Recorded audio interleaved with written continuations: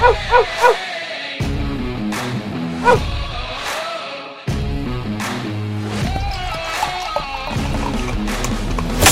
to another edition of the Dog or Pass podcast. This for UFC Vegas 35. This episode is brought to you by DraftKings Sportsbook. A little later on in the episode, Pat will drop in. You'll hear his dulcet tones of his voice, and he'll tell you about the NFL free money offer that they've got going, which sounds pretty legit. Cody Saftik on the line here.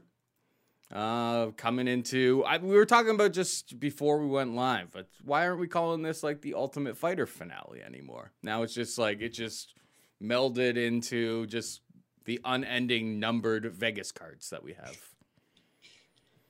Yeah, they used to be like tough finales. It used to be an event. They used to get you pumped up. They used to market it a little bit. You'd see commercials and stuff being ran, but instead, no, it's just Vegas 35, another event at the Apex. Let's not talk about this whatsoever. And yet there will be two tournament champions, but something else that we spoke about off camera was this is lower level than what you see on Contender Series typically. Like a lot of these Contender Series guys are former LFA champs or CFFC champs or somebody from, the top Canadian guys or some decent guy from Brazil. But in this case, it's, not to say that guys like Brian Battle haven't given an excellent account of themselves on the show. I just mean prior to getting on the show, the vast majority of these guys had almost no experience. It's almost comical. Both first-round picks of both teams, Ortega and Volkanovski, both lost in the first round, right? Ryder Newman, the second-round pick for Volkanovski, lost in the first round. This Petrosky guy got through a round. We'll talk about him later. Lampros out in the first round. Like, you get Gilbert Urbina coming in replacing Teresa and Gore. They were both fourth-round picks. Ricky Tercios was a fifth-round pick. Brady Heinstad, again, another kid that gave a good account of himself on the show, was a seventh-round pick. Brian Battle was an eighth-round pick.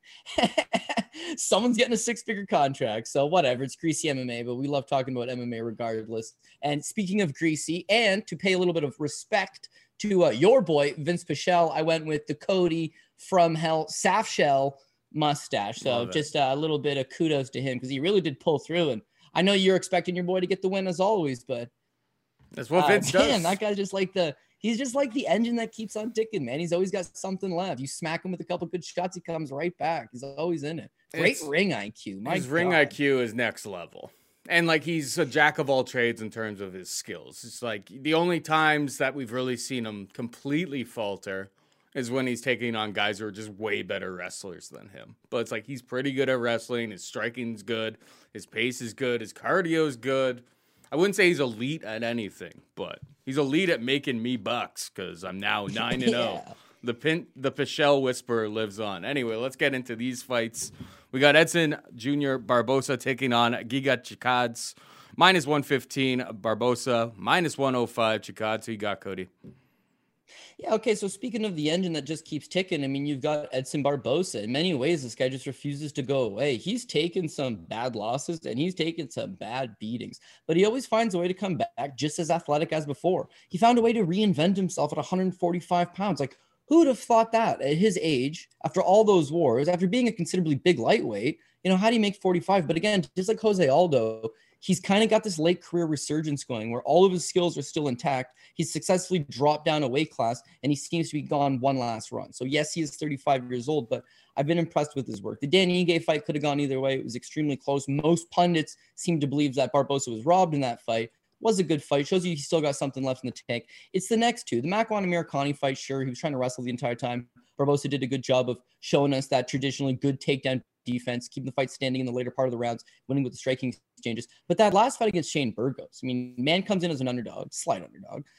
Burgos is on a tear, right? It's that young breed against the old guard. And the old guard, Edson Barbosa, just looked as young as ever. I mean, his striking's on point as it always is. He's one of these guys that's standing. He's got the leg kick. We always know he's got the leg kick, but he's got big, heavy hooks, nice, big, long punches. I mean, he uses his 5'11" frame pretty effectively. And in fact, Giga Chikadze is known for his long frame. He's about 6 feet tall at 145 pounds. Crazy. But it'll be Edson Barbosa coming in with the 1-inch reach advantage. And he does a pretty good job of snapping out that jab using that. So we know he's got the low kicks. We know he's got some decent striking. If he could theoretically mix in a little bit of wrestling in this spot, would be great. Thing is, he hardly ever does. He shows one takedown in his last 6 fights. It was over Paul Felder, but again, wrestling's not something he's looking to go to all the time. And for that reason, even though I think I am going to take Edson Barbosa, you can't feel confident about it. This could be Giga Chikadze's coming out party, or this could be that one opportunity everybody's been waiting to finally hit the big fade button on Giga Chikadze. Because again, when he came into the UFC, he just had a run of the softest level of guys on the regional scene. That was the narrative. Every capper broke down every time he fought, for sure. He fought low-level guys. He's a kickboxer. Wait till someone takes him down. But again, when you look at his run, it's been tailor-made to a guy's career. These are the kind of opposition that you can go out and look good against. He beats Brendan Davis on a split decision. Super competitive, right? He beats Jamal Emerson on a split decision. And Emerson's low ring IQ is what cost him that fight. So not a great start out the hop. And he's looked good his last 4. But Erwin Rivera, currently in jail for murder. Omar Morales, seemingly missing something. And it wasn't a great fight. Jamie Simmons, should be a walk in the park, and he made it look as such. And then Cub Swanson, legendary name, kind of at the tail end of his career, right? So you can make that argument, well, Edson Barbosa is a legendary name, tail end of his career. But I believe he's still got something left in the tank. And his run has not been tailor-made for anybody. He's fought all of the best guys the sport has to offer and generally gives a pretty okay account of himself every time out. So, if we're going with experience, then it's got to be Barbosa. If we're going with durability, we know Barbosa can take a shit kicking and come back where we I don't know about Giga. Have we seen Giga get beat real bad in there and have to face adversity and come back? As far as 5-round championship cardio goes, it looks like Giga is able to pace himself extremely well, and therefore probably is going to be able to fight 5 rounds in a striking type battle. Maybe. But if this thing did get greasy, would we have confidence that Giga can go a hard 5? There's just too many question marks. And the flip side to that, if you are backing Giga, you're not on the wrong here. Again, this could be his coming out party, and he could go out there, look like $1 million and knock out Barbosa, and then he jumps it right into title contention, and we're going to start believing in him. I just need to see a little bit more. This would be his first bona fide win, in my opinion, like legit top echelon win. But until he notches that, I just can't get behind him quite yet. So I will go Barbosa, but I am hesitant. I am lenient, a little bit worried, and probably won't have the highest amount of investment on this main event. I already bet Edson Barbosa. I got him at -110, -115 is fine. I see the market's finally starting to move because, frankly, everyone's got him Edson Barbosa bet this week. So that is always a little bit terrifying. Everybody's on one side of a pick'em, and the line stays close to a pick'em. It's always you kind of start wondering, do the books know something that I don't know? But I think really what it comes down to here for me is just volume. You go through all of the numbers of Edson Barbosa's career. He's throwing at a much higher clip than Giga Chikadze. Giga's got, the body kick, the kick to the body could be a big problem early. The one thing that really scared me away from Giga completely, though, is in that Jamal Emmers fight. We'll talk about Jamal Emmers a little bit later down the card. But, and obviously Emmers was mixing and wrestling. He got 2 takedowns in the fight. But could have gotten a lot round more. round three, Giga is looking hurting for certain. And so, yeah, like he clearly, like, if wrestling is mixed in, and maybe Edson pulls off a little bit of he starts going for some takedowns in this spot. Like, he's been working on these things. I mean, usually he's on the wrong side of the wrestling, but like I would imagine he's probably got the wrestling advantage. That's not where he's at his best. But Giga, round 3 against Jamal Emmers, was definitely problematic. Like, he was really, really slow as he entered that round. Was getting outstruck by Jamal Emmers in round 3. And then, now he's got 2 quick knockouts, looking great. The Cub Swanson body kick. Everyone saw it. He's kind of catapulted, but if Edson gets out of the first 2 rounds in this fight, I like him even more. So I'm in on Edson Barbosa. I'll be watching live and maybe adding more if we just get through the danger zone early on. That's really all we got to say about that one. We've got Brian Battle taking on Gilbert Urbina. Brian Battle is a -160 favorite. Urbina can be had for +140. This was supposed to be Brian Battle against Trishan Gore. Trishan Gore actually looked pretty good. I watched a couple of his fights on the Contender Series, or on the Ultimate Fighter, and he looks like we'll see him obviously in in the months to come whenever he gets over injury. But Urbina had fought Trishan Gore, got pretty dominated. Gore just kind of controls range the entire time, able to pick him apart and put him to sleep. I guess Gilbert Urbina fancies himself a bit of a grappler, I guess. Like, that's what he did against Mikhail Gilmore, who we'll talk about a little bit later down the card. He went in there, basically just like swarmed him, grabbed him, got control, a little bit of ground and pound, found a sub. I mean, you'll hear what we have to say about Gilmore later on. It isn't great. Bryan Battle, I think he looks like he's got all of the tools. He's had a good account of himself on the show. I like his work in the clinch. Like, he's throwing some really nice elbows in the clinch, and his takedown defense looks pretty solid. He's pretty long for the weight class. Urbina, I think, has fought at 170 pounds before. I think it's Bryan Battle or bust in this spot. What about you? Yeah, I think you got to go with Bryan Battle as well. He's looked better on the show, and he does tend to be the bigger guy, as you mentioned. I mean, you got Urbina, who's largely fought between 170, and he has fought at catchweights of 175 and even as high as 179. But this is at middleweight. Bryan Battle is the actual middleweight. Once upon a time, this is going back a long time ago now. It must be 2015, right? When you were doing the Bookie Beatdown at the time before we had to switch the name due to legal reasons. Anyways, regardless, we talked about one Hector Urbina. Paul says, first time he coined the phrase, this guy is the worst guy in the UFC. Turns out Paul was right. I don't use that phrase. Right. And then I don't use that phrase anymore because, look at the state. There's so many bad guys. It's hard keeping track at this point.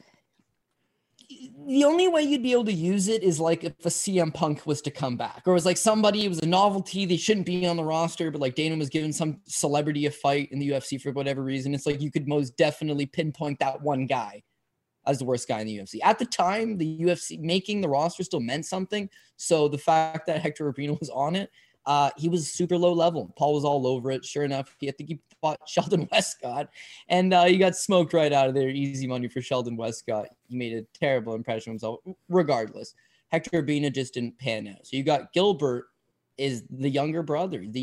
So right there, it wasn't like this is, oh man, he's coming from a high-end MMA family. I think there's 3 fighters in the Urbina family, but none of which have barely jumped at any stardom. One thing I noticed about Gilbert is that he turns pro in 2014, right? 1 month after his 18th birthday. A month after he turns 18 years old, he turns pro, wins 2 fights in 2014, fights twice in 2015, takes 2016 off, fought once in 2017, fought once in 2018, fought once in 2019, took 2020 off, and then jumps into the Ultimate Fighter. How's he fare on the Ultimate Fighter? Wins his first fight and then loses to Trejan Gore. Now, mind you, like you said, he beats Michael Gilmore, who we'll talk about in a bit, and then gets knocked out by Trejan Gore. No world is he making the finals. In fact, he'd be lucky to make the finale card in general.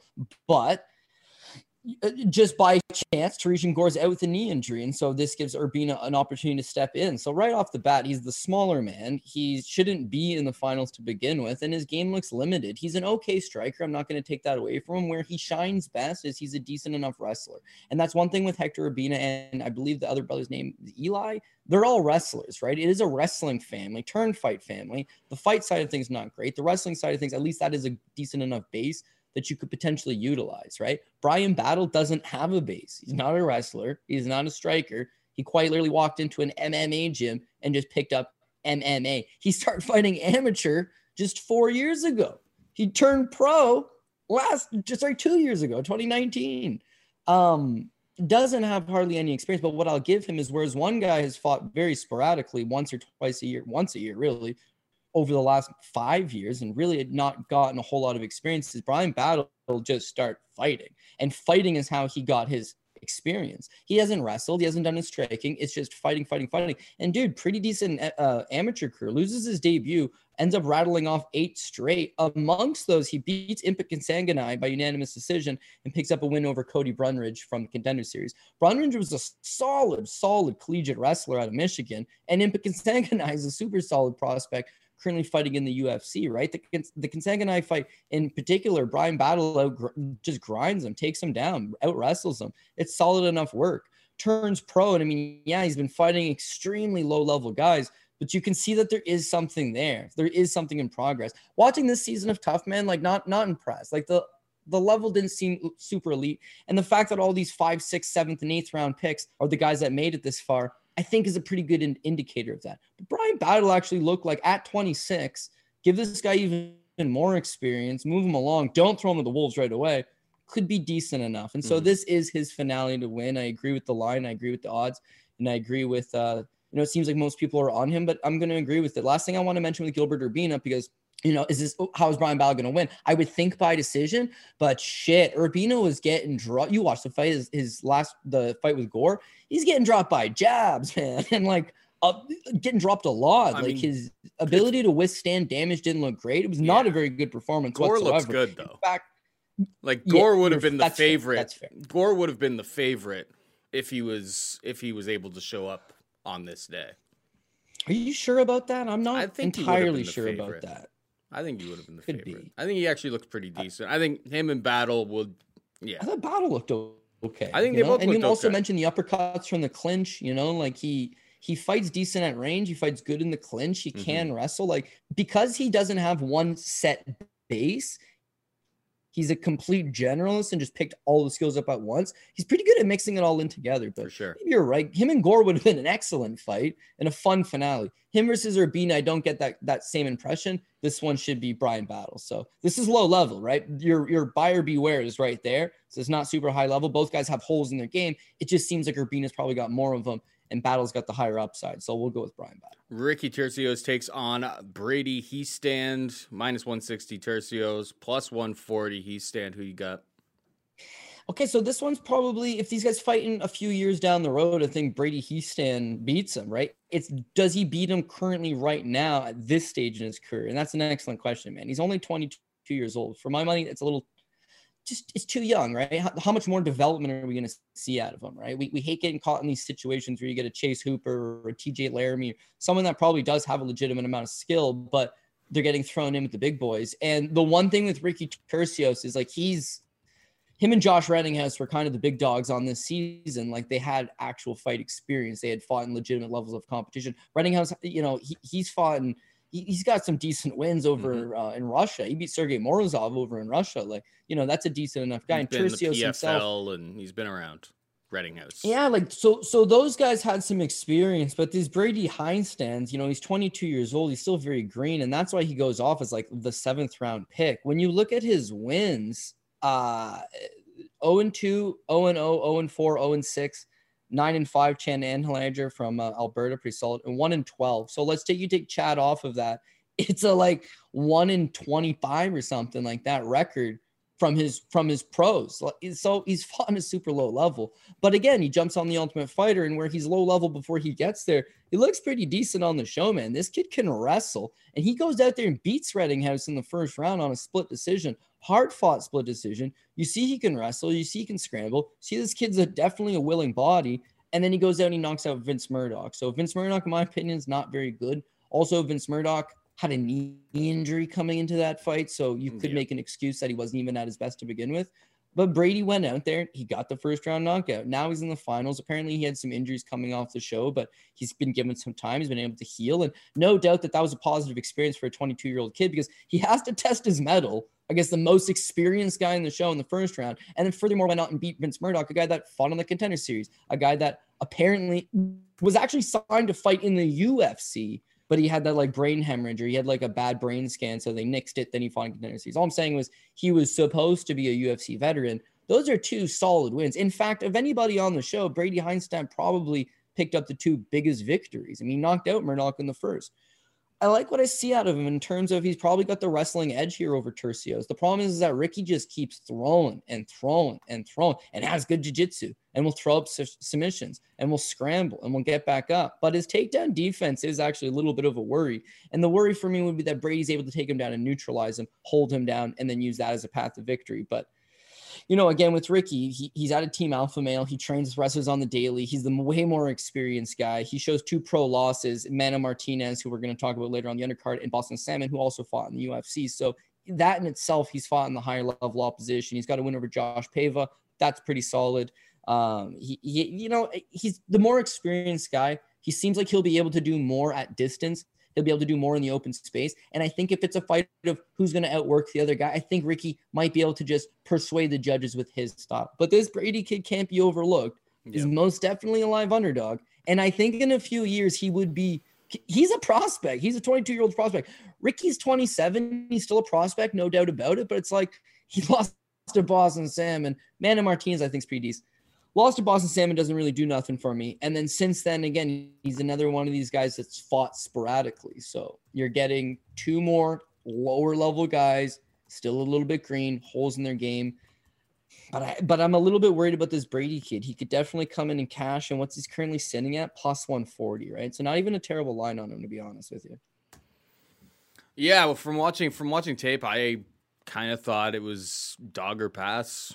I thought what I was really impressed with Brady is that his takedowns looked pretty solid. Like his entries to the takedowns, really, really quick, like technical. He looks like he's got a lot of potential. But yeah, 22 years old, obviously fighting somebody, higher level of competition than he's ever fought in his career. I'm on the over here. I parlayed it with something we'll talk about a little bit later down the card. I know that, Heastand has a whole bunch of like finishes on his record, but watching what he's capable of doing on the Contender Series, I don't think his hands definitely seem to have a long ways to go. And I think the veteran in Tercios is going to neutralize that a little bit. I think it's a close fight. If I was forced to pick a side, it would be Heastand at plus 140, but I like the over 2.5 minus 175 as a parlay piece. That is where my money's at. Moving on down the card, we got Kevin Lee taking on Daniel Rodriguez at 170 pounds. Kevin Lee, minus 150 favorite. Rodriguez can be had for plus 130. I don't like this for Kevin Lee. Kevin Lee was massive. He's got lots of skills. He's still only 28, 29 years old. A lot of the ability is already there. And we've seen, on his best days, the guy looks like an absolute world beater. But him as a favorite taking on Rodriguez, who's 4 inches taller than him, has Lee's got really freakishly long arms. So I guess the reach advantage is actually still with Lee. But, the size, I always hate when I think the best path to victory for Kevin Lee in this fight is to utilize that wrestling. But we know about Daniel Rodriguez. He's a 10th Planet Jiu-Jitsu guy, so he's pretty solid down there. And his stand-up game is awesome. So it's a smaller guy moving up a weight class, and he wants to control in wrestling as a minus 150 favorite. It isn't for me. I wanted to talk to you first, but I'm considering betting Daniel Rodriguez in this spot. Honestly, it's never a bad idea to fade Kevin Lee as if you can get a plus money ticket against him, just because, what version of him is going to show up? Paul, I think we both know if this kid shows up, he's amongst the best in the world. He shows up for even in spots in certain fights, the Tony Ferguson fight, the first round. It's my God, he's got Tony Ferguson mount. He's pounding on him. A much better version of Tony Ferguson. The Gregor Gillespie fight with the head kick, oh my God. The Edson Barbosa fight, outside of him getting caught with that spinning wheel kick for very briefly, that kind of caused him to do the stanky leg, just dominates this guy and beats him within an inch to his life. That was a hard to watch beating, right? Kevin Lee shows up. He's a top talent. But the other side of it is when he doesn't, he gasses out really quick. I'm not going to say takes the easy way out, but his body's shutting down on him. And I think that's because of the weight cuts. This guy is a massive 155 pounder, and it's not translating into results. At 170 pounds, again, we have seen him fight at 170 before. He lost that fight with Rafael Dos Anjos. Again, another fight that he started off really good in and then completely exhausted himself by later on and got submitted in the 4th round. Key for him here is that it's not a 5-round fight. It's only a 3-round fight. So him at 170, he should be able to go out there and dominate with his wrestling or even just with some striking for at least 2 of these 3 rounds and then hold on beyond that. Even that last fight with Charles Oliveira, mind you, he's fighting the current lightweight champion. He gives a pretty good account of himself early on in that fight. He's fighting the best guy in the world and he's in it, but he missed weight by 3 pounds in that spot, or I guess 2 pounds. He comes in at 158. It was another bad weight cut. It's hard on his body. He is young, as you mentioned, but being young, every day you're filling out that frame more. Naturally, you're becoming larger, and the weight cuts are getting tougher and tougher. You're wreaking havoc on the body. Now look at a guy like Michael Chiesa. He was a huge lightweight as well, but when he went to 170, it worked for him. All of a sudden, you can wrestle longer. All of a sudden, you're feeling better. All of a sudden, you can take a better punch.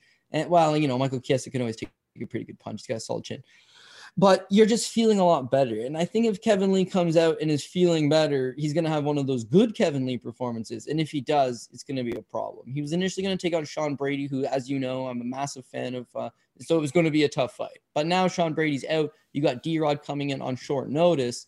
Should be able to have Kevin Lee go out there, use his striking. He's trained by Dewey Cooper. He's got a decent jab. He's a long guy, as you mentioned, really long reach. The kicks are definitely coming. He's got solid power in his hands. And again, at the best of his abilities, he can knock guys out like Gregor Gillespie. At the worst of his abilities, he's still a decent enough striker to keep it live with D-Rod. It's grinding on him and taking him down, hopefully. Rodriguez has been training at the BMF ranch, right? So who's he really been working with? Like who's really been testing his mettle? Who's really been grinding him into the ground day in and day out? Yeah, Gilbert Urbina. Is Cowboy still in the gym? Is Paul Felder dropping his commentary gig to fly back and say what's up to the gang? Probably. Like, it's mostly a bunch of buddies who would get together and train hard, don't get me wrong, but I just don't know that you have a Kevin Lee in the gym every day testing you, whereas Kevin Lee in Vegas, as he normally is, but, he surrounds himself with top-level guys. He knows his back's up against the wall in the sense that he's lost 3 of his last 4 fights. And even though it's all elite level competition, this is a step down and you need to shine against that step down. So as much as I completely understand that a shot on D-Rod is not crazy, it's decent dog money for sure. I don't know that I'm going to go that way. Minus 150 Kevin Lee seems pretty solid to me. Like, that's a good line. And in terms of, you can make a solid dog case, and I don't really think Gilbert Urbina, but there's a lot of cases you can make for dogs in the spot. It's just figuring out which one we're actually going to pull the trigger on. If you want to go with D-Rod, I wouldn't fault you for it, but I myself am kind of feeling that Kevin Lee comes out, looks better at 170, neutralizes a lot of these positions, uses his wrestling. And even though, 10th degree jiu-jitsu, a lot of 10th degree jiu-jitsu is mostly off your back in neutralizing positions. You're looking for mission control. You're looking for triangle chokes. You're looking to attack arm bars. Like, I don't like guys that fish for submissions off their back. I like guys that try to scramble and get back up. When Kevin Lee's getting submitted, it's very rarely he's getting caught in shit while he's on top. Like, you got to tire this guy. Yeah, you got to make this guy work. You got to hopefully get on top of him or snack something up. And I just haven't seen enough from Rodriguez. So I'll go with the favorite here, minus 150, Kevin, the Motown Phenom Lee. I'll watch the weigh-ins before I make any move, but I mean, I'm worried about the size disparity between these two. That's all. That's all I'll say about that. The NFL is back, and DraftKings Sportsbook, an official sports betting partner of the NFL, is giving all new players a can't-miss offer for Week 1. Just bet $1 on any NFL game during Week 1 of the season and receive $200 in free bets instantly, no matter what. Take advantage of this limited time offer now. You heard it right. DraftKings is giving all new players $200 in free bets instantly when you place a bet of $1 or more on any Week 1 game. Head to DraftKings Sportsbook app now to check out all of the other great promotions and daily odds boosts. Plus, you can make every game a big game with a same-game parlay. Download the DraftKings Sportsbook app now and use promo code DOP to receive $200 in free bets when you place a $1 bet on any Week 1 game. That's promo code DOP to get your free $200 in free bets instantly. For a limited time only at DraftKings Sportsbook, an official sports betting partner of the NFL. Must be 21 or older, New Jersey, Indiana, and Pennsylvania only. New customers only. Restrictions apply. See DraftKings.com/sportsbook for details. Gambling problem? Call 1-800-GAMBLER. Or in Indiana, 1-800-9-WITH-IT. All right, moving on down the card, we've got Andre Petroski taking on Michael Gilmore. Minus 525 Petroski, plus 385 Gilmore. Petroski was like one of the favorites, I guess, on Tough this season to win. He's got the look. He's got, big old beard, super jacked. I mean, he was real greasy in that fight against Brian Battle, where it's like he took a knee to the face, pretended it was a headbutt, got himself like 3 or 4 minutes to like recover essentially. Battle was able to finish him in the second round, but he kind of gave him a little smirk, like, yeah, I knew what I just did. Gilmore on the other side, it's like he showed against Gilbert Urbina that's like takedown defense doesn't really seem to be there, and that's what Petrosky's gonna do. But the problem here is that we're getting into banana peel pricing. We've got 525 for Petrosky. It's like, well, what am I supposed to do with this? I'm not gonna get too excited, but I think Petrosky, I mean, this is kind of a cupcake matchup for a guy that they thought could be very marketable coming off of this season to get a win in front of the crowd or in front of the fans. And we'll see where he goes from here. But I think Petrosky rolls here. I don't know how excited I am to parlay a guy with some significant gaps in his game, I still think, at minus 525. But, yeah, Petrosky should roll quite easily. He should roll quite easily. He's the biggest favorite on the card. Everyone seems to be picking him this week. And, you know, I'm also going to include myself on that list. But, yeah, minus 525. It's like you're getting yourself into some greasy territory.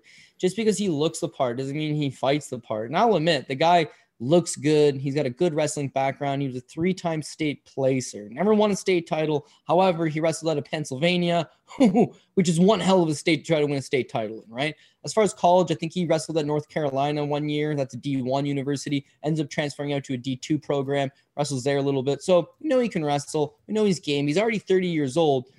My problem is prior to jumping into the Ultimate Fighter, he went 5-0 against a low level of competition before running into Aaron Jeffrey. Now, Aaron Jeffrey's from nearby Burlington, Ontario, trains in Niagara Falls sometimes, the Niagara region, I guess I should say. But Aaron Jeffrey's a solid Canadian talent. Went over there, fought in enemy territory in the LFA promotion, headliner against Petrosky. And Petrosky looks good early, but he fades, man. He starts to fade hard. He's one of these guys that's a power wrestler. And once he doesn't really have his way with the wrestling, he just overexerts himself. Once he gets tired in that fight, that's when Aaron Jeffrey takes over and ends up knocking him out in the second round.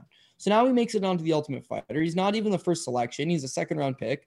And when you see him fight in the match with Brian Battle, it's much of the same. You know, he shoots in on the takedown. He gets a hold of the leg, and then he muscles a lot of it. He struggles to take Brian Battle down. And then as soon as Brian Battle locks up that roll, I guess he just ends up on top, throws him in an arm triangle choke. The guy taps out. So part of me thought he was tiring there. Part of me thought he tired in that Jeffrey fight. He's 30 years old. Can you revert him back? Can you change this all of a sudden? Like, he should be able to go out there and just run right through Michael Gilmore. But if he wasn't to get an early finish, would he tire in the second round? Would he tire in the third round? Would he quit at some point?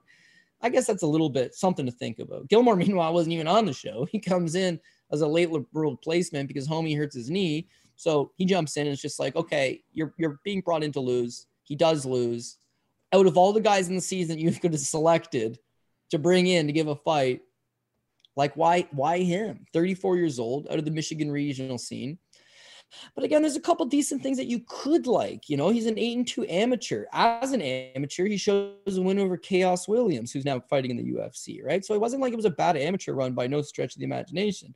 As far as his pro fights go, like, yeah, again, fairly low level, but he's a karate guy. I think he won like a couple karate tournaments as recently back as a couple years, like 2019. He does move pretty decent. Like, he's got some okay movement, some okay footwork. He strikes while moving forward. And for a karate guy, you know, like, he can throw singular strikes when he's moving back, but chances are he's going to get pressured here, get taken down, and get absolutely torched in there, probably within the first round. So I'm going to go with Petrosky, but whereas he's such a big favorite and everybody's on him, I don't think that necessarily makes him a top ticket play because, you know, it's low level, and in low level MMA, anything can happen. You know, turns out one guy can't take a punch, doesn't have any heart, doesn't have any cardio, right? Would you be surprised? No, because it's like he hasn't shown you any of those things. Petrosky hasn't shown you a cast iron chin and durability, a willingness to win, deep cardio. He hasn't shown you any of those things. No. But it's a 525 favorite.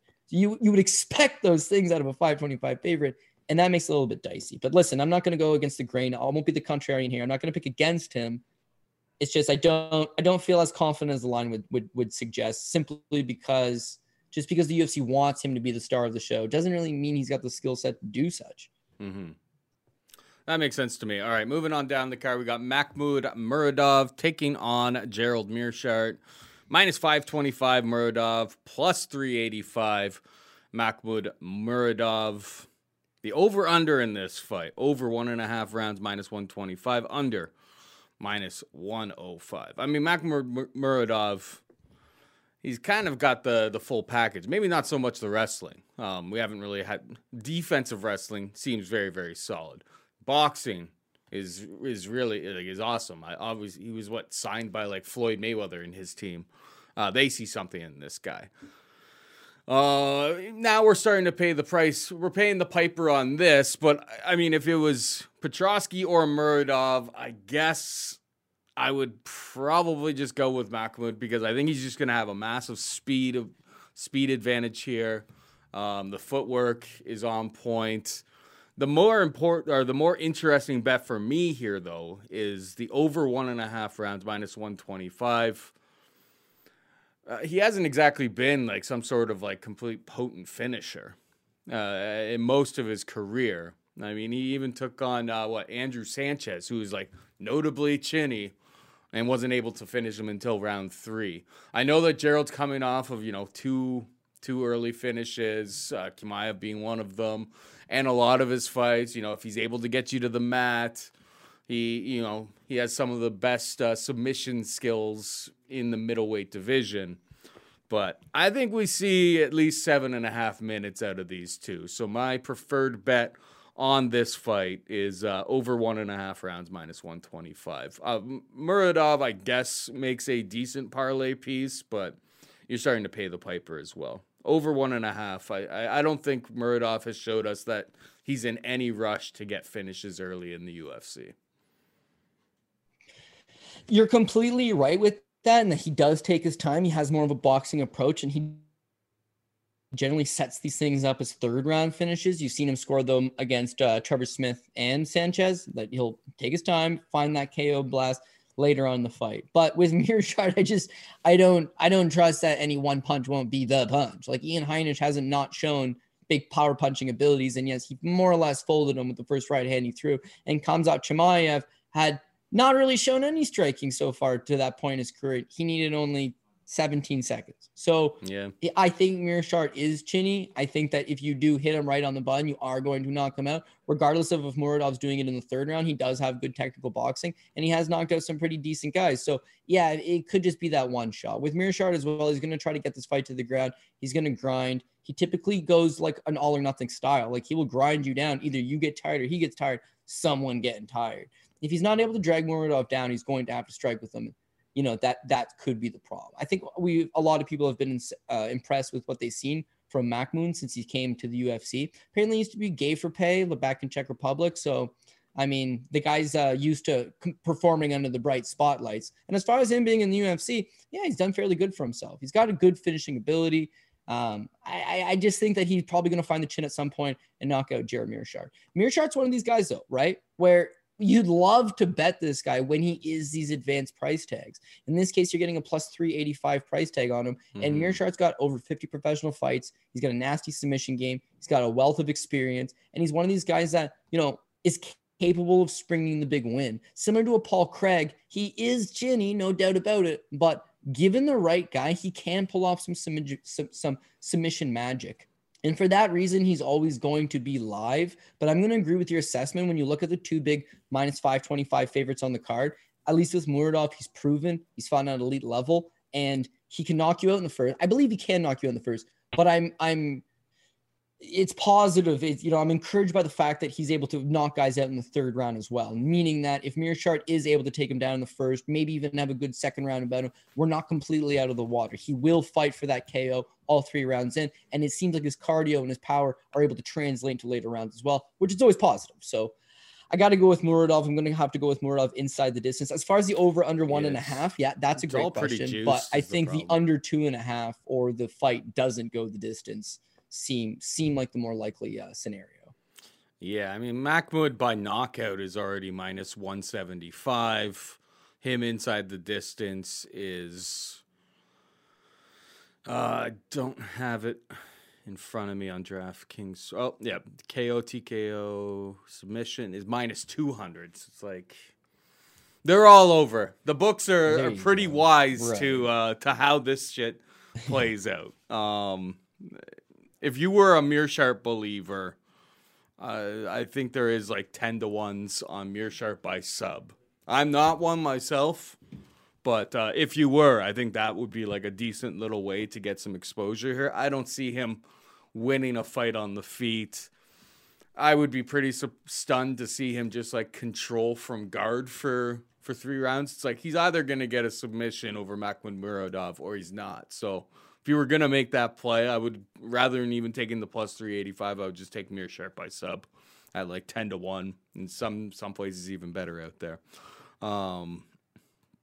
But people are on it. I think it's been creeping down. All right, next up we got Alessio Di Chirico taking on Abdul Razak Al Hassan. Minus 240. Di Chirico, Abdul Razak Al Hassan could be had for plus 195. Obviously, Abdul Razak Al Hassan was supposed to take Antonio Bragonito last week. He was supposed to take him on, or he's supposed to take him on for like the last 2 weeks. And then Bragonito like pulled out of the first one and then pulled out of this one. And they gave him a much harder matchup. Like this is a tough spot for Abdul Razak Al Hassan because Alessio Di Chirico has very, very good durability. And that's literally what we've seen from Abdul Razak. It's his only path to victory. It's like he's got to lay those hands on you. He's got to lay them on you early and put you away. Otherwise, you know, Di Chirico is just gonna. Di Chirico, when we get into round 2, round 3, it's just like his motor is gonna keep moving, and we've seen it enough times now that Al Hassan just doesn't have 3-round cardio. And if he does have, like, when he does have like decent cardio in round 3, it's because he's had no volume and he hasn't been winning anything early on in the fight trying to conserve himself. So the guy's pretty knockout or bust, and he's taking on a guy who doesn't get knocked out. I understand why Di Chirico's minus 240 here. Seems pretty simple to me. What about you? Dude, I completely understand where you're coming from, and I completely agree. I think that's Alessio Di Chirico's best quality so far has been his solid chin. He's got good durability, and not getting knocked out keeps him in the fight. And when he stays in the fight against these guys that have flimsy durability, he eventually finds a way to win. When you look at his run, he's taken on some decent power punchers. Like that Oluwale Bangbase never really panned out in the UFC, but that guy was shredded up and a dangerous power puncher, right? He's fought in the likes of him. Julian Marquez, you know, fairly one-dimensional, but a big husky power puncher. Makhmudmuradov, who we just spoke about, an excellent boxer. And when you look at the Makhmud fight, actually, Alessio Di Chirico wins on all 3 scorecards the 3rd round, fights his way back into the fight, sticks around the entire time, and his best round's the 3rd. And at least on, I think, MMA Junkie, Wrestling Observer, and MMA Brazil all scored the fight for Di Chirico 29-28. So, like, it was competitive enough, but he shows you that durability keeps him in the fight. Same thing can be said against Zach Cummins, and same thing can be said against Joaquin Buckley. Joaquin Buckley is kind of like power punching personified right now. This guy is going to come at you. He's going to land some heaters. If he knocks you out, you're out. If he doesn't knock you out, you'll be able to fight your way back into it.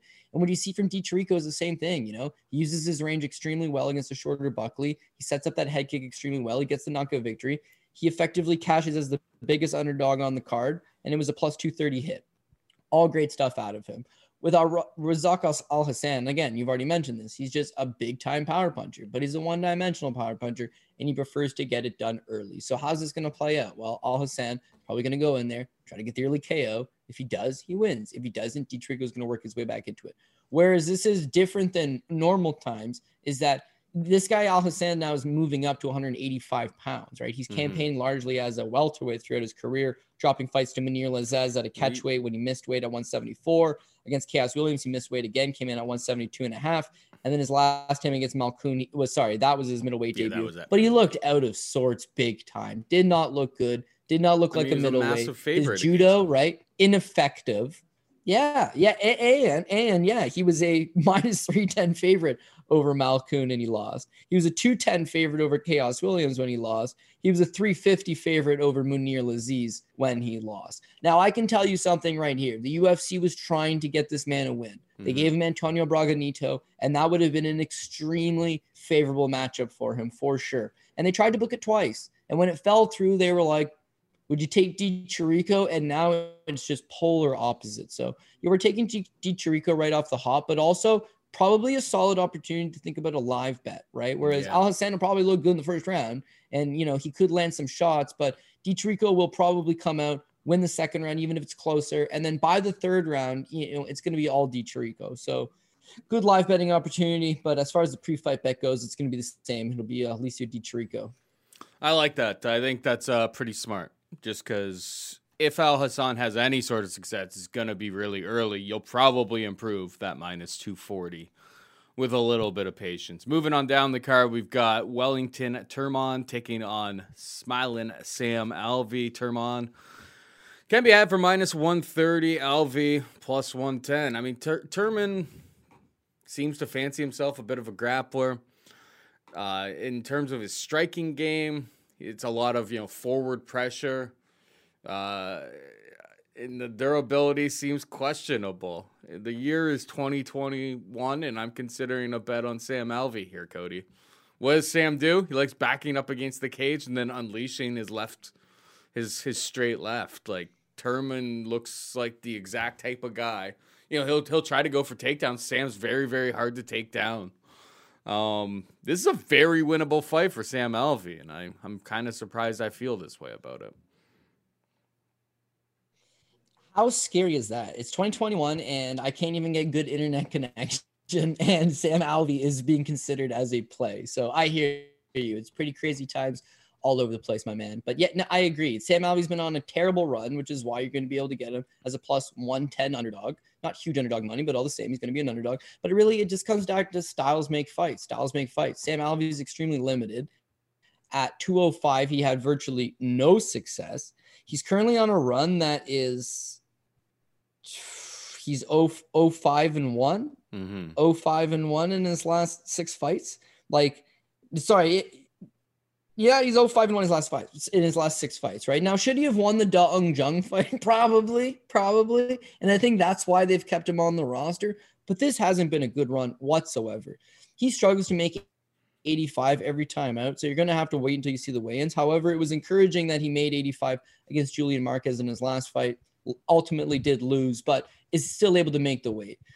He's got traditionally really good takedown defense, and his striking, he's got big time power, but he's so lackadaisical. He doesn't throw enough actual strikes. And if you're not throwing, then you're not landing. If you're not landing, you're not going to knock this guy out. So that approach has lost him countless fights in the UFC. There's a reason he comes into this particular spot with 15 losses. But impressively enough, check out your favorite MMA fighter. How many guys got 20 KO wins in MMA? Not many. Sam Alvey does. He does have natural power and good takedown defense. So against the right opponent, if he could make those two things work again, it'll work. Also, it still does have a pretty good chin on him. Yeah. With Turman, dude, he comes from like a shoot to box base, but he's not looking to strike at all. He's looking to clinch up and get you to the ground. He wants to grind on the ground. That's a lie. He's looking to get you on the ground, but he's not looking to grind on the ground. He's looking to overzealously advance position, ends up losing the position in the process, and then tires himself out. Very discouraging work out of him. First and foremost, he only shows a 22% takedown accuracy through 5 fights in the UFC. Through 4 fights in the UFC, 22%. So again, his wrestling is not very good to begin with. And against Sam Alvey's traditionally strong takedown defense up against the cage, it's not likely that Turman's getting this thing down at will. If he was to get the fight down to the ground, this is where he blows it. He ends up on top of Andrew Sanchez. He ends up on top of Carl Roberson. Sorry, and not Andrew Sanchez. He just got blasted hard in that one. He ends up on top of Carl Roberson with the 4 takedowns, and he ends up on top of Bruno Silva. In both of those spots, he's not just holding the guy down and winning the round. He ends up trying to take the back. He ends up trying to advance, and he every single time will lose the position on that basis. When he loses the position, his opponents take over. And you saw that in that Bruno Silva fight. He did get the fight to the ground, Paul. It gets back up. He gets it to the ground. But he starts going for these stupid positions. He allows a much bigger, stronger, scarier man to get on top. And when Bruno Silva gets on top, he absolutely just uncorks this kid and knocks him out. Getting knocked out by Andrew Sanchez, not a good look, especially in the first round. especially in an all-striking affair. So he's been knocked out in 2 straight fights. His takedown offense, not all that good. He's still very young and green. He doesn't have great cardio. And he's going against a guy, Sam Alvey, that has strong takedown defense, strong power in his hands, and is capable of knocking you out, veteran savvy experience that is able to carry him through 15 minutes. He ends up being a live dog in a lot of these spots because he can fight for 15 minutes. Even Sam Alvey, we talk about a run of bad luck. Like the Dong Jung fight should have been his. Furthermore, the Ryan Spann fight right before that, he's a plus 275 underdog, this close to knocking out Ryan Spann and winning that fight. Ends up having to lose a split decision. But Alvey's going to be there. He's going to be there for 15. He's going to fight for your dollar. It's going to be frustrating to watch in spots. It's like, Sam, do a little more. But in the end, I'm going to have faith that he is going to get it done. So this will be a dog play. And again, I agree with you in a lot of the points, and I will go with Smiling Sam Alvey. All right, Dustin Jacoby takes on Darren Stewart, minus 170 Jacoby, plus 150 Stewart. Who you got here? Again, you get an underdog case for this fight as well, just because it's fairly low level. Like Dustin Jacoby's coming in as a minus 175 favorite, but is it warranted? Like as far as his UFC run is concerned, you know, he beats Justin Ledet. I think that was more or less a foregone conclusion. But the Maxim Grishin fight, he looked awful. I mean, awful. Like very, very lucky to end up with a decision victory in that spot. His world-renowned kickboxing game, you know, he fought for glory. And as far as American kickboxing goes, he's legit. Factory X Muay Thai. Man, Grishin, a guy that looked awful himself in his own UFC prior to UFC fights, put a clinic on him, beat him up, battered him around the ring. And then the next fight with Ion Cutelaba, he got dominated in the wrestling. Did an excellent job of surviving and fighting his way back into that fight. But I think it was on the basis of a 10-8, you know, he ends up having to settle for a draw in that spot. So he hasn't looked very good coming back to the UFC. And if to pinpoint what exactly does not look good about his game, his cardio seems massively off. Like he just needs to get tired of there, and then they just become these sluggish affairs. Again, if you're barely beating Maxim Grishin, that's cause for concern. Ion Cutelaba a little bit higher up on, but we know how Cutelaba fights. He's a banger bust kind of guy. And in this case, he tried to bang, right? Didn't work, ended up busting. Still got a draw out of it. When you look at Darren Stewart, again, he's not a 205er. This guy's a middleweight. But if to make an argument, it's that, well, at least Dustin Jacoby's a former middleweight himself. So they're both not particularly big. He hasn't looked all that good in his last run of fights, but his wrestling's probably a little bit better than Jacoby's. He fights decently enough in the clinch, and they both have bad cardio, but I might be willing to say slight lean for Darren Stewart. The first time he fought Eric Anders, he looked awful. The next one, he was like, I'd like to fight you at 205. Still looked awful, but looked way better. I think if he can continuously make some small improvements, fill out that frame at 205, and come back with a little bit better of some cardio and a better game plan, he could make it work against a guy like Dustin Jacoby. However, I'm making that point just to let you know we're not diving all the way on Jacoby. I think this is another one of these spots that I'd rather pass or, you know, end up with Dustin Jacoby on some later stuff. I'll recap it. I'll keep my eye open for weigh-ins. I'd really like to see how Darren Stewart comes in at his sophomore outing at 205. And I do think that grappling could make him live. But the fact that he's not a 205er, in my opinion, he is a natural middleweight. That wrestling shouldn't be as effective against Jacoby, the bigger man. And Jacoby striking, you would think, would allow him to pull away later in the fight. I was largely disappointed in Stewart versus Eric Anders. But again, Eric Anders dominated him in the clinch. Jacoby probably won't do that. The smart move's probably a pass, but what we'll end up doing is probably end up taking Dustin Jacoby and keeping him on the later end of the parlays. Yeah, I generally agree with pretty much everything you just said there. All right, moving on down the card, we got JJ Aldrich taking on Vanessa Demopoulos. Aldrich, your baby. It can be had for minus 380, Demopoulos plus 290. I can't imagine you're taking Demopoulos here. No, you got to go with JJ Aldrich all day. She was supposed to take on Tracy Cortez, and that one's interesting because Tracy Cortez has got a pretty bona fide wrestling game behind her. So with JJ, the camp would have been almost exclusively sprawl and brawl, you know, work the takedown defense, keep this thing standing, and use your superior striking acumen. I mean, JJ Aldrich at her best is a very smooth technical striker. She does rely primarily on the jab. I mean, it's not like they're power shots, but it's mostly just, you know, picking your opponent apart. It's more of a point fight style, but I mean, she uses it extremely effectively. From childhood, she did traditional martial arts, and again, you see a lot of that in her. But she trains with Rose Namajunas. She's out of Colorado, trains at Denver, usually shows up in great shape, and she's only getting better. I mean, she's 28 years old. You are seeing some improvements from her game. Is she limited all around? Potentially, but, solid enough. A fight with Tracy Cortez would have been very telling for both fighters. Vanessa Demopoulos coming in a short notice, that almost plays perfectly into JJ Aldrich's game. Because in Vanessa, you got someone who's a mega babe, but doesn't have the wrestling, like at all. Like no wrestling, zero wrestling. As far as her striking goes, no striking, zero striking. Like runs head first into shots. Jiu-jitsu, legit, extremely flexible from her days as a stripper. But also, I believe she's currently a BJJ black belt, has won some world titles as far as gi jiu-jitsu goes.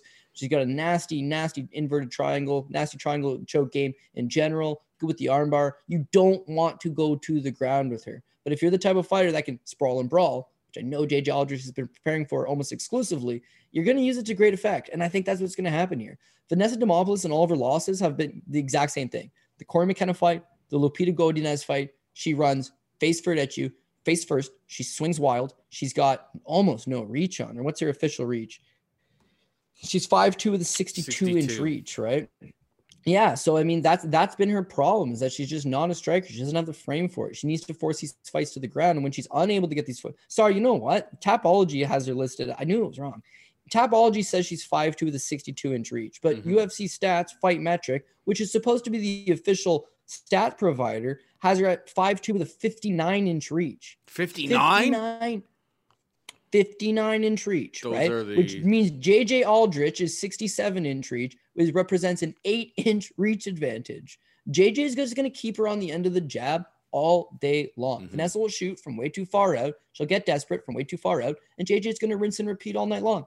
If the fight was to hit the ground, if Vanessa was to power through on something and get on top, we've got a problem on our hands. I just don't think that she's going to be able to do it consistently enough. And the fact that she's coming on a short notice really does make me feel a lot better about that assessment. So I got to go with JJ using the jab, using the kicks, using the range, staying to the outside, getting it job done. People might come back with, it's in the apex, man, shorter distance to close.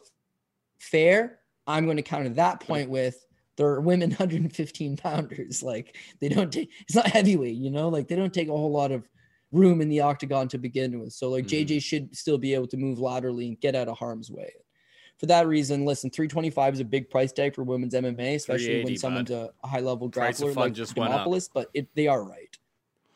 It just went, yeah. Yeah, that all kind of makes sense to me. I didn't actually know about this massive reach advantage. Like that, if you're not a great wrestler, you're giving up like 8 inches of reach, 59-inch reach, like T-Rex arms. That's got to be the shortest reach in UFC history. We used to make fun of, who was it that we used to make fun of? Somebody had like a 60. Hannah Goldie's got a 61-inch reach. There's someone else that we used to make fun of. I think they had like a 60-inch reach. T-Rex arms. Yeah. Back in the day. I think it was 62. 62 is what we'd always used to laugh about as like, holy crap, that's no reach, right? And yeah. In this case, it's a 59-inch reach. And again, go and tape study any fight from her, and it becomes very apparent that she's coming up short on almost all of her punches. But she's extremely willing. And her face will be busted up, and she'll have her mouth open, and she'll be, considered tired, and she's still coming right at you. In a 5-round fight. Again, so we mentioned the fact that she lost to Corey McKenna and Lupita Godinez the exact same way. Keep in mind, she fought Sam Hughes, and Sam Hughes does not look good in the UFC whatsoever. Sam Hughes wins the first 3 rounds and gets caught in an inverted triangle choke in the 4th. I remember watching that one. That should have been a loss as well. Yeah. All I'm gonna say is that, like, again, I think she's a very pretty girl. But the skill, she has to get this thing to the ground, and I haven't seen enough of that. So I got to go with JJ Aldrich to get the job done. Yeah, I remember watching the Sam Hughes one when Sam Hughes was making her UFC debut. And yeah, Sam Hughes was dominating until the round 4 sub. All right, we got Jamal. Jamal Emmers taking on Pat Sabatini, minus 150. Emmers plus 130. Sabatini, who you got here? You know what? I think I'm going to go with Pat Sabatini. And largely, and you got really bad ring IQ and there's a plus money tag on your opponent, it's worth a sniff at the very least. Jamal Emmers, it's scary to fade him in that. I think this guy is ultra talented. He's got a collegiate wrestling background. He's got very sharp grappling. He's got good striking. The problems is that he just allows himself to lose these close fights. He doesn't shoot the takedowns when he has the clear grappling advantage, or he'll shoot the takedowns too late in the round, or just won't shoot enough of them. The striking, good, crisp, a very athletic guy, moves well, can fight rangy, but there's not enough work out of him. He's not throwing enough continuously. Seeing him on the regional scene, he was a standout. The guy was extremely solid. However, his losses are to guys, to other fellow prospects. Thiago Moises knocked him out in the 5th round. Ray Trujillo was not a prospect, but he choked him out in the 2nd. And Julian Erosa on Contender Series knocked him out with a head kick in the 2nd. You could largely argue that he's a career underachiever. He fought for the RFA title. He lost in the 5th round. He fought in Contender Series. He got knocked out by Julian Erosa. He talked on a 17-14 journeyman in Ray Trujillo. He got choked out with a triangle in the 1st. So he does kind of come up short in a lot of these spots. Does a great job of reinventing himself and making it to the UFC. But in that Giga Chikadze fight, man, he just handed it over. You knew going in. Everybody knew going in. We have a Kyokushin karate black belt who fought for the Glory Kickboxing promotion, the world's premier kickboxing organization, taking on a guy that wrestled collegiately and has a much stronger grappling game. Why would you not take the fight to the ground? And the problem is that he scored 2 takedowns, but it was like he waited way too long. He stared at Giga way too long, and he allowed those rounds to be given to Giga. I personally did score the fight for Emmers. Unfortunately, only one judge agreed with that, and the other 2 went to Giga. And that was Emmers' fault. I didn't scream robbery. I didn't whine about it. Emmers gave that fight away. That's fair. He won the 3rd round. He looked better in the 3rd. He just waited way too long. The Vince Cachero fight, he looked better. But again, he went 15 minutes with Vince Cachero, who would be considered very low level. He got the victory. And then that's the only fight he's had in a year now. He's 32 years old. If there was a guy that I'd be willing to take an opportunity to fade, it could be him. With Pat Sabatini, meanwhile, this guy seems solid, man. He's 30 years old. He's the CFFC featherweight champion. But, he's got kind of good skill set all over. He's got I don't want to say grappling advantage over Emmers. Emmers is actually a pretty good grappler himself. But his grappling is pretty solid. He's got good striking. He's got solid cardio. He himself is a pretty durable guy. He comes out of Henzo Gracie, Philadelphia. Mm-hmm. So same camp as Sean Brady, who was supposed to be on the card, and same camp as Buddy from The Ultimate Fighter. Doesn't matter. It's solid enough camp out of Henzo Gracie, Philadelphia. I think that he's going to be a well-rounded guy. One thing I got to question is that you'll see him a lot of the time. He'll try to mix in his own offensive takedowns, right? With Jamal Emmers, you don't see Jamal Emmers have to counter wrestle a whole lot. We know that he's a good wrestler offensively, doesn't pull the trigger quite as much. But if for whatever reason he was to end up on his back with Pat Sabatini on top, that's going to be a problem. As far as stand-up goes, again, I would give the slight advantage to Emmers, but Sabatini might throw more volume and come forward and be the aggressor and make it work for himself. And we see underdogs hit every single event. This is another card. It looks like it's going to be mostly chalky. But for underdogs that I think have a shot, I might end up going with this Brady Highstand kid. But Brady Highstand as an underdog, Sam Alvey as an underdog, potentially a Darren Stewart underdog. But then more than I like that Darren Stewart one would be Pat Sabatini, right? Not the world's worst play. I do want to see the weigh-ins, but he's the younger, fresher guy coming out of a solid camp, and he's got a pretty well-rounded skill set. So I could see him pulling this one off, actually. When Cody picks underdogs, I pay attention. Finally, we got Mana Martinez taking on Guido Canetti. Mana Martinez is a minus 265 favorite. Canetti can be had for plus 215. I mentioned earlier that I had a parlay. That was Ricky Tercio's over 2.5 rounds with fight doesn't go to decision in this one. Mana Martinez goes out there and he tries to finish you quick. I think it's pretty clear from watching him versus Draco Rodriguez that his grappling is probably pretty questionable. And Canetti does, when Canetti wins, it's not usually by finish, he does go to decision. So there is a little bit of inherent risk in this. But I just think that it covers pretty much every angle that I want to be associated with on this fight. Just to use the doesn't go to decision as a parlay piece here. Maybe Canetti shows that he's got like a slight grappling advantage over Martinez in this spot, but what I really expect to see And, Canetti's been knocked out a whole bunch of times now. He's like 30, 36, 37 years old.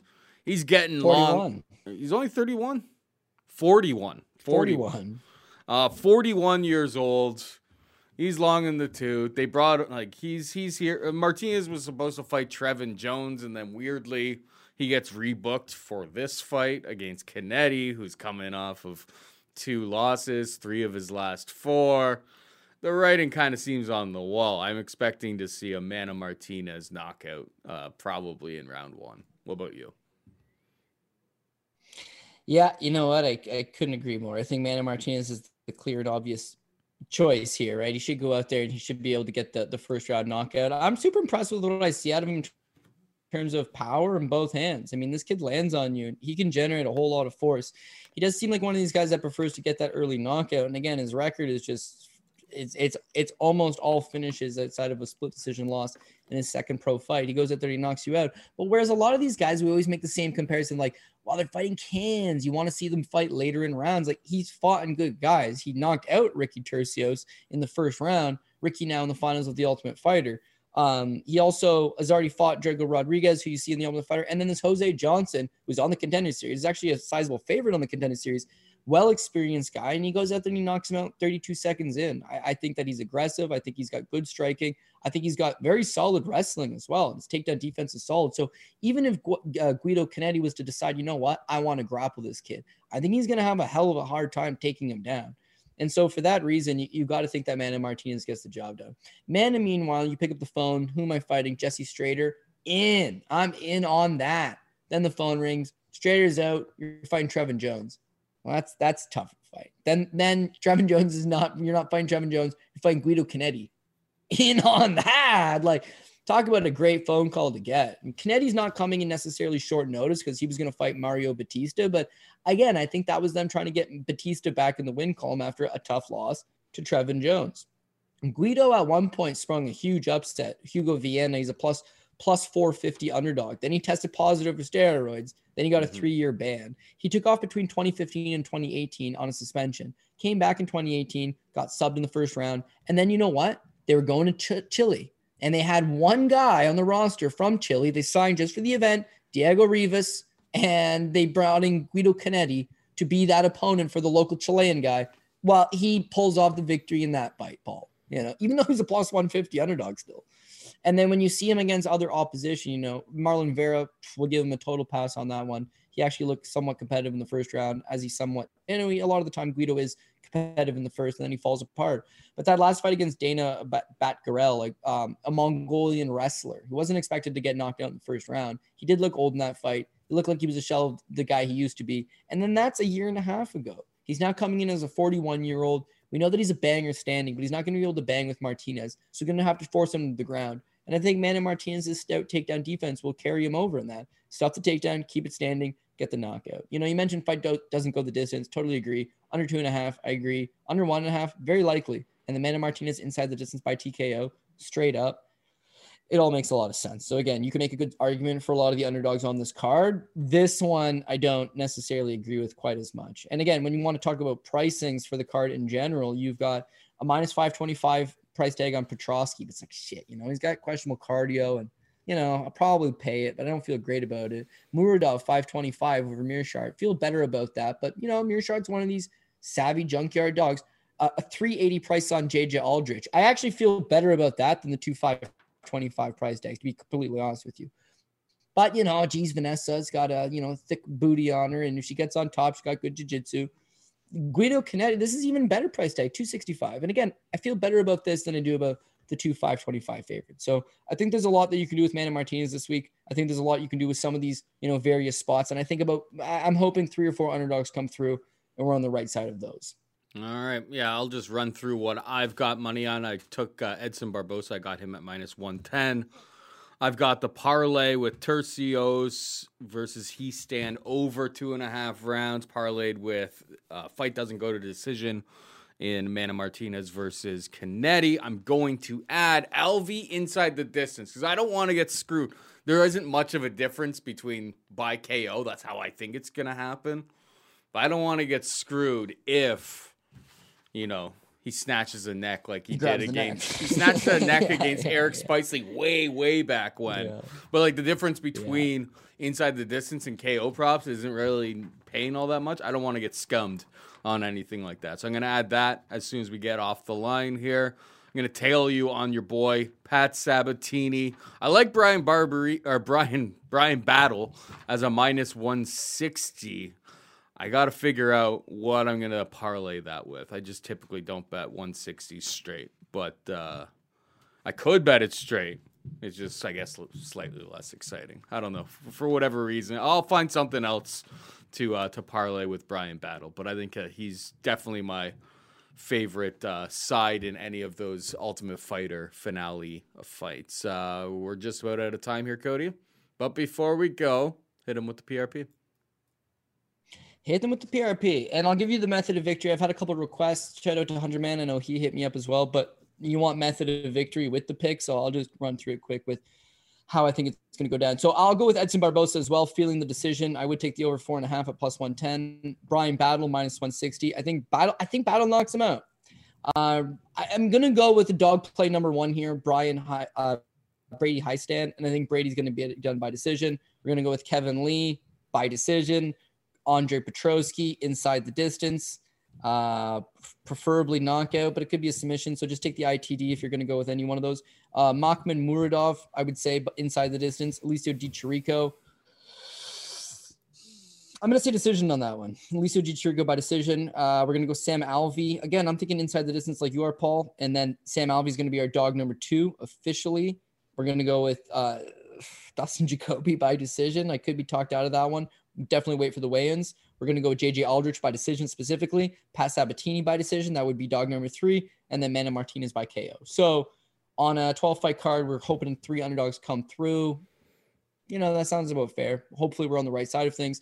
Hopefully, as far as the props goes, we can release some prop stuff later in the week, potentially, depending on it. All depends on the weigh-ins for me. Weigh-ins is a huge thing. I get a lot of messages that are like, send your parlays earlier in the week and like let us know early in the week so that we hit value and we hit pricing. And I agree with that, but I really like watching the weigh-ins and knowing it because there's been times, long time in the past, you got money locked in a guy, you feel so good about it all week, and then like later on in the week, it's like, oh, as a head coach is not able to fly in with him. It's like, oh, well, I wish I knew that, but whatever, it's all good. Then you see the guy in the scales and he looks like shit. And you just know, you're like, why did I lock in that bet 10 days ago? Like, I don't like betting futures. So much can change in between here and there. So as of now, that's what we're going with. 9 favorites, 3 underdogs. But again, check out on Twitter. If you have any questions, any concerns, any comments, whatever, hit me up on Twitter at CJ Saftic. Or of course, we love comments on this video. Likes, subscribes, all that, just because it helps Pat, it helps the cog machine. It helps things move and advancing. So if you like the show, you like free content, that stuff always helps as well. 100%. Yeah, you're going to be dropping a PFL vid for the peoples, I imagine, on CJ MMA. Yeah, 100%. The fights are on Friday, so my plan was to release it today, although I don't know if people will care because we're also releasing the UFC card. But again, PFL is one of those things you'd love to watch the weigh-ins because you don't even know who's on the card until the weigh-ins. They'll tell you this guy and that guy. That's bullshit. You have to see them on the scale before you even know what the matchup is. And furthermore, again, I like to see the weigh-ins. But yeah, the PFL stuff, it's another interesting card. It's a couple good spots. So I know last week we kind of fucked up in that parlay and our Bellator guys and our PFL guys and our UFC guys together. You have one Taylor Johnson shits in the pie in a fight he very well could have won. And, Dennis Goldstaff did the exact same thing. It was a very winnable spot for him, but, they fight bad game plans. Ultimately, you can break down the fight, but if you run a simulated fight 100 times, Taylor Johnson probably does a little more. Probably not. He really shit the bed. That guy's dead to me. Goldstaff, I'll give him a pass, even though he fought the worst game plan known to man. I will give him a pass. Croatian power got the better of him. But Taylor Johnson, dead to me. I'm not threatening him, by the way. Getting cut from the Bellator prelims? Where's he going? Where's he going from there? Taylor Johnson? Yeah. They'll bring him back. And if they match him up against some putts, then sure. I mean, let's be real here. If they like him, they'll match him up with some putts. Like that's the Bellator way. Minus scored the fight minus for him, 1,000 favorites across the board. It isn't an easy way to make money parlaying all of those pieces together. Yeah, I mean, that wraps it up for us this week. Want to thank Cody Saftik, obviously, for being in the line. Want to thank producer Pat and producer Matt behind the scenes for doing all the sweet cuts. For Pat, Matt, and Cody, I'm Paul, saying goodbye and good luck. Oh, oh, oh. Oh.